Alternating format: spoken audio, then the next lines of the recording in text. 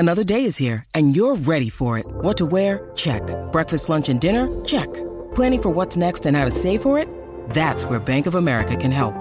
For your financial to-dos, Bank of America has experts ready to help get you closer to your goals. Get started at one of our local financial centers or 24/7 in our mobile banking app. Find a location near you at bankofamerica.com/talktous. What would you like the power to do? Mobile banking requires downloading the app and is only available for select devices. Message and data rates may apply. Bank of America N.A., member FDIC. Dave Byrnes is ready for us. Hope you enjoy this interview. Dave, good morning. Welcome to Saturdays on the Coast on SEN. Good morning, Steve. Dave, thank you so much for sharing your story through the week, and it was told beautifully by a legend on the Central Coast in news camera work, but also freelance camera work. He's worked at 6 Olympic Games as a cameraman. He's also worked at the Australian Open Tennis. Terry Chigwidden filmed your interview, and it was just beautiful, my friend. Can you tell us some of the reasons why you're running in the Relay for Life? Yeah, sure, Steve. Last year, sadly, my son, who was 34 years old, died from a brain tumour. He'd been fighting it for 2 years, which was a very traumatic time for him and all his family and friends. This year, I'm a member of Terrigal Trotters Running Club. Trotters have always supported the Relay for Life since its inception. And this year I made a point of being part of the team and I'm going to try and run 34 kilometres during the relay to remember my son, who just 14 months ago passed away so tragically. Gary and I, both fathers, we can't understand, and we've both got sons, can't comprehend what you've been through, my friend. So we're supporting you every step of the way. And you've got family members coming from around Australia to be a part of this? That's right. It's unfortunately when Aaron died last year, it was at the height of the COVID lockdown, and we couldn't have a funeral for some time. And then when we did have it, it was only for the limited of 10 people, all socially distanced, as you might remember. So most of Aaron's cousins and aunts and uncles live in Melbourne, Victoria, and they couldn't come up for the funeral, which was hard on all of us. Anyway, when my siblings heard that I was going to run the 34K in Relay for Life, they only heard a week ago. Three of them decided that they're going to drive up just for 24 hours. They're actually on the road now.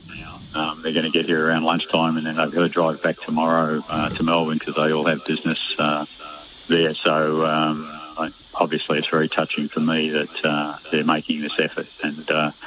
And two of them are cancer survivors as well. So I guess that adds a bit. I guess it just demonstrates that there's no family that isn't touched by cancer in some way.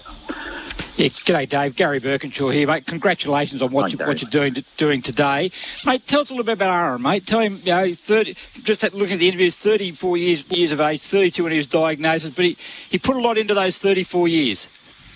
He certainly did. You know, he was. Well, as I said in the video interview with Terry, every child is special to their parents, and Aaron was no exception. But he was very smart, graduated with first-class honours in advanced mathematics at Uni of New South Wales. He was a musician. He played the piano quite well. He loved his sport. He was brought up in America mostly, which is where we lived at the time, but even coming back to Australia as a 16-year-old, he took up AFL football and cricket and played both competitively. He was a coach for one of the Uni of New South Wales second or third teams and a player for them as well. He loved Geelong AFL Football Club through his family. So it was particularly poignant this year where Geelong had such a good year that all of his family, most of us who barrack for Geelong as well, just know how excited he would have been and how much he would have enjoyed it. And he just got on very well with everybody. He was a big traveller. He and his wife spent months touring Africa and South America, doing all the things that we dream of doing. And he was just getting to the stage where he had a career in one of the banks and was on the point of starting a family and had only been married a couple of years and looking at buying a house at Barara, actually, and then he got diagnosed and everything got put on hold, and then we had the 2 years of radiotherapy and chemotherapy and everything else that people who have been associated with cancer sufferers know about, and things just went downhill from there. He fought bravely, never cared for himself, always more worried about his mother and father and wife and the impact that it was having on them and himself, and I never heard a single complaint from him right up to the very end. So, he was something special. Yeah, Dave, I was sobbing after I watched the video, and in particular, when you just mentioned about Geelong, that really touched a nerve, because that's something that I guess all fathers share with their sons who love sport, is that bond that you talk sport every weekend, and the Geelong Cats did it in emphatic style. Can you share with our audience, what are your plans today? Because 34 kilometres, it's almost, you're getting close to a marathon. So what time do you arrive? What kind of, are you setting some kind of pace when you're down here? How long do you think it'll take to run 34 kilometres? And I believe also at some point spectators have to go home and it's just left to the runners and walkers and people that are actively involved. Is that correct? That's right. So I think 10 o'clock spectators have to leave.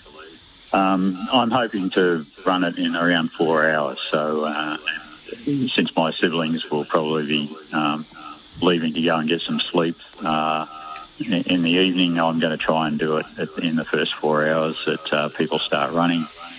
4 hours is going to be a bit of a challenge for me. I'm nearly 72 with a replaced hip.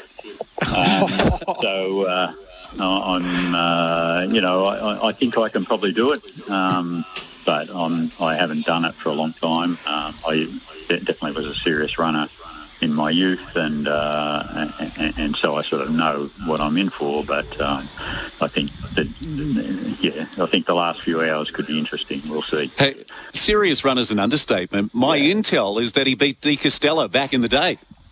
No, I never beat De Castella. That intel is incorrect. But I was in his cohort, so I was, and also ran in a few of the races that De Castella did, and I was in a few Victorian teams with him over the years. He was a legend then, and I tried to keep up with him, but I never beat him. Hey, Gary, this sounds like Steve Allen's ego creeping into this interview, but I thought I might run a lazy 10Ks with Dave, but now that he's told us, he's setting a cracking pace. I'm just in awe of just listening to you, Dave. That is, to think I'm a bit slower now, but going to do 34 kilometres, that's about 8.5 kilometres an hour. Yeah. Like, that is a fantastic effort. So just quickly, Dave, how much running are you actually doing now in preparation for this? For the last 3 weeks, I've been doing a little bit of running every day. I've always been trying to run every day, but, as you get older, you get more injuries, not just the hip.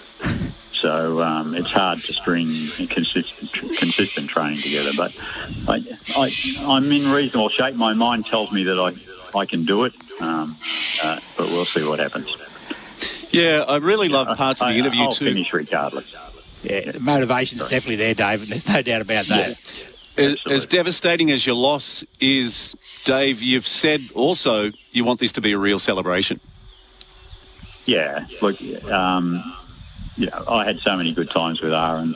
We shared some great experiences, and that's true for everybody who's lost someone to cancer. There'll be the happy memories. There's always the what might have been that you're going to think about, and certainly. As a father, you would have like the prospect of grandchildren and things like that Aaron will never provide. But so there's that downside. But there were so many great times, and it's not hard for me to think back to different experiences, including running experiences that I had with Aaron, plenty of hiking experiences, and kicking a football around, and all those things that mean so much to a parent, and I'll be thinking about how good they were and how much he gave to me. Dave, I believe the Trotters, they've rallied around you in a magnificent way, and you've smashed your original target. But how do people donate? Well, if they Google Mingara Relay for Life, they can find the website, and then they can look for Terrigal Trotters, and then you can find out how to donate there, and that would be great. And yes, look, I've been overwhelmed by the number of people who've contributed, just in my name, but also Trotters together. At the moment, we're top of the leaderboard for fundraising through the efforts of many other people besides me, and that's a credit to those members of the club. But it's also great thanks to all those people who've sort of heard all the stories and put their hands in their pockets. There's so many people asking for money for very worthy causes these days. It's always very gratifying that people do find a way to put in a few dollars themselves. Well, a lot of people have watched your video on the SEN Facebook page. You've had some great comments. Lauren Carr says, Dave Byrnes is a bloody legend. Wish I could be there with him today. Greg Bluey Woodbury, who's a good friend of the show, says, a wonderful thing, Dave. Good luck and enjoy your run later on this afternoon. Dave, thank you so much. We can't wait to catch up with you later on today. I don't know about running 10Ks with him because he's going to be on. He's like Elliot Kipchoge. He's on world record pace. You might be able to get him when he's going around when you're being lapped, Steve.